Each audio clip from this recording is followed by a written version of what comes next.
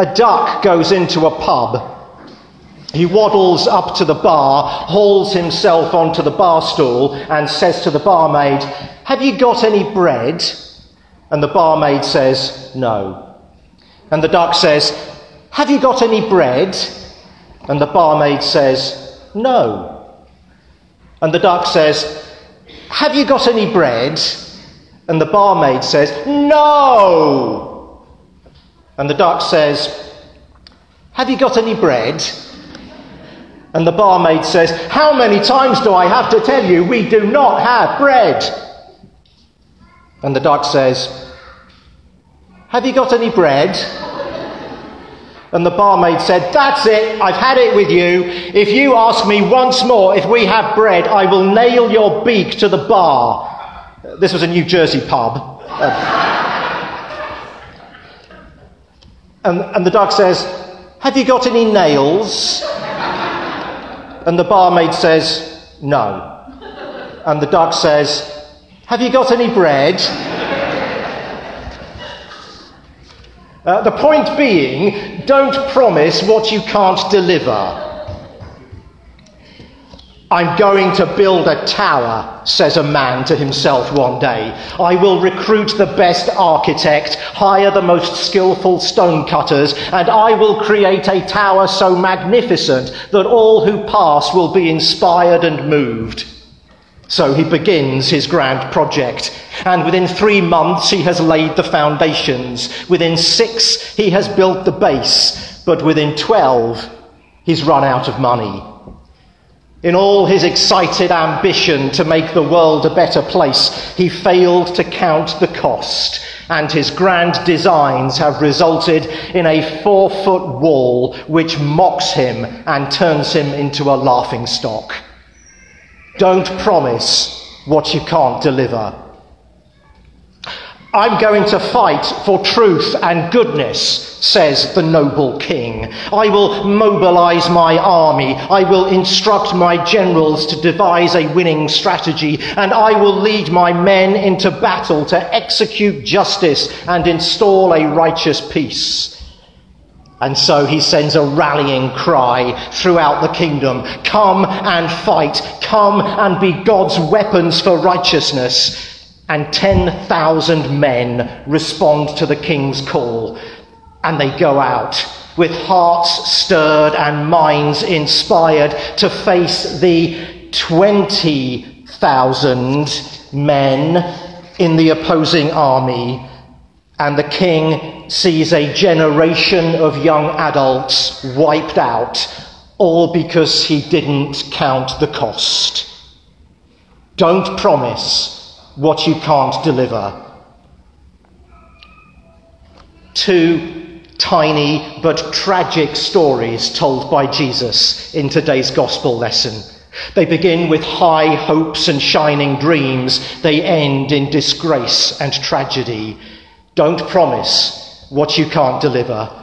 Before you build a tower, count the cost. Before you go to war, count the cost. Before you make a promise, count the cost. Don't promise what you can't deliver. "Come to Jesus," she told me, "and everything will be fine. Pray that your friend will be healed," he said, "and they will be. Have faith," they told me, "and your life will be smooth." As a preacher, I know the temptation to make promises that God won't keep. As someone whose dearest passion in ministry is helping to grow the church, I know the urge to exaggerate the benefits of the Christian life, downplay the challenges that come with being a follower of Christ, say and do anything that will make people turn to him and join the church. And when I do that, I am asking God to keep my promises, and he won't do that. He'll keep his own, but he won't be forced into doing what I think he should do in my puny wisdom. And why should I want to make promises on God's behalf as if his weren't amazing enough already? What can I add to this? "I will never leave you nor forsake you." despite the challenges you're going through. Or this, no one will snatch you out of my hands when you are going through a time of doubt or failure. Or this, I go to prepare a place for you so that where I am going, you will be also, when you are questioning God's love.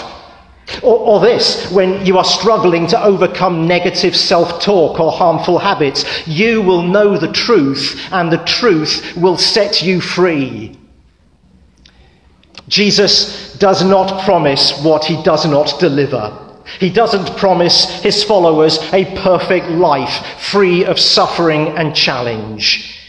And the startling, sobering challenges we've just read prove it.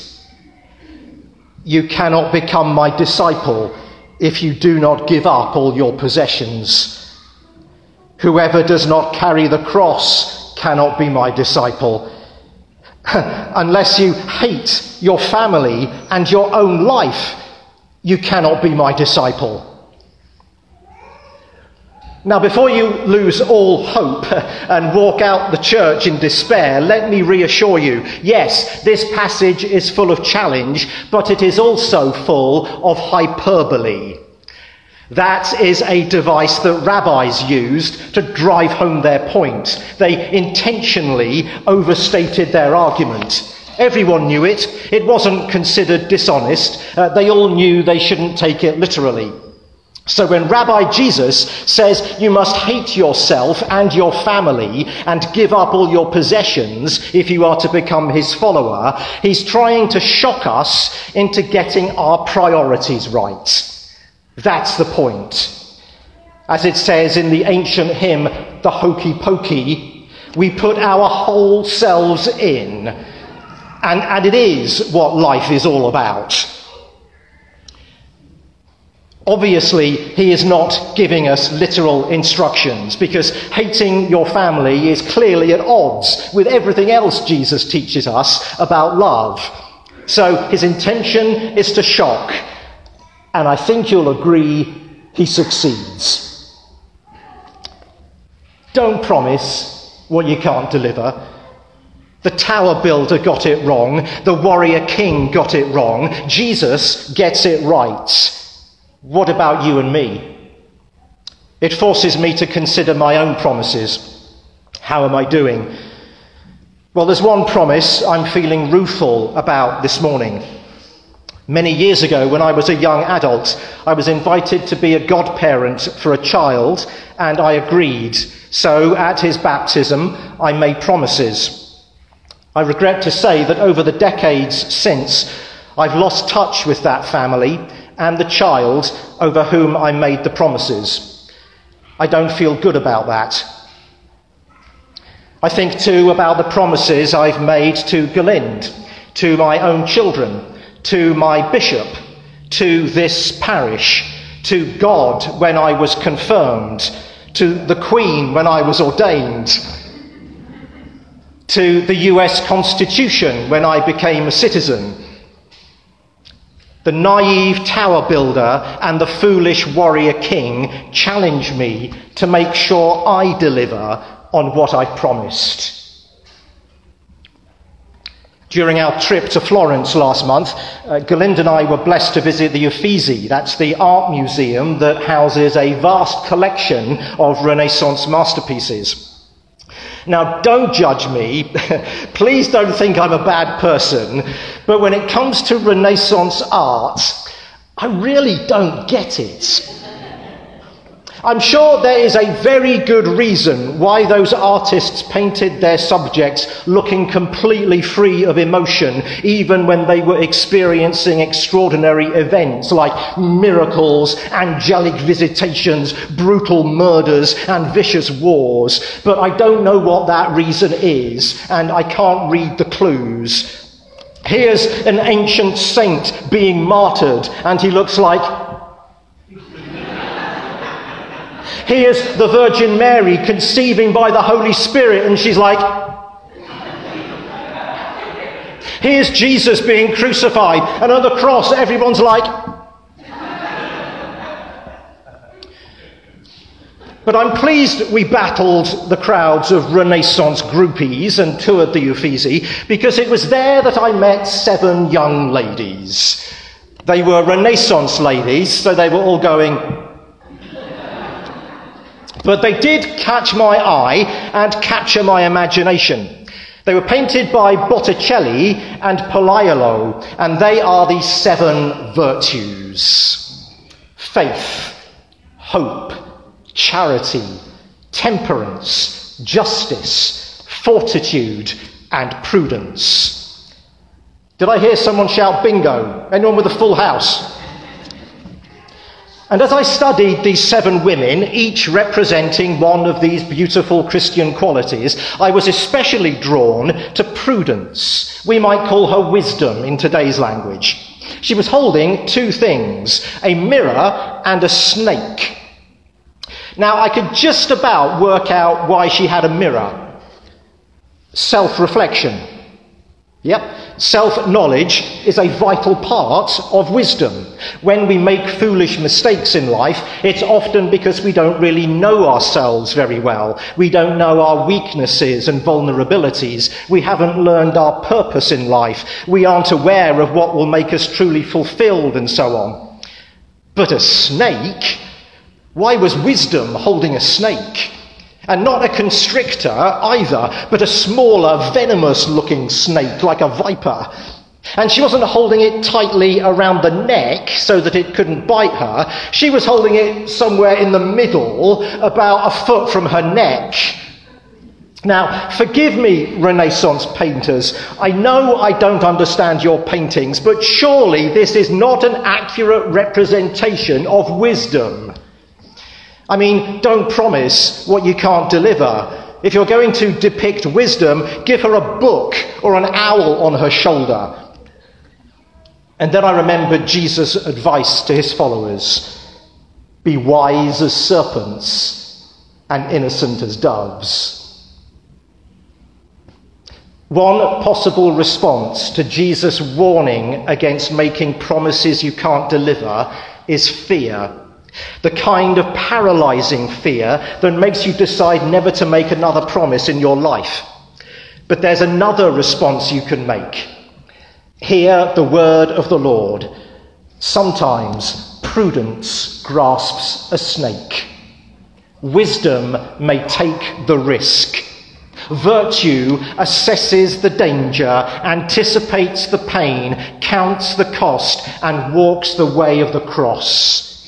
Fear of not delivering doesn't stop wisdom from making promises. The truly wise know that often the easy way is not the way of prosperity. Usually the path to growth, the road to contentment, the track to fruitfulness is steep, rugged, and littered with obstacles. We have a higher calling that transcends the pain. We make that choice. We stand at a font and make promises. We kneel before a bishop and make promises. All of us this morning, Martha and everyone, has made promises already. We get out of bed and tell God that today, in his strength and with his comfort, we will endeavour to live as his disciples, because we know we were made to make that promise. And we do it basing our confidence not on our ability to keep our promise, but because God is faithful to keep his. Got any bread? Yes, we have. We have the bread of life and the promise of God. Amen.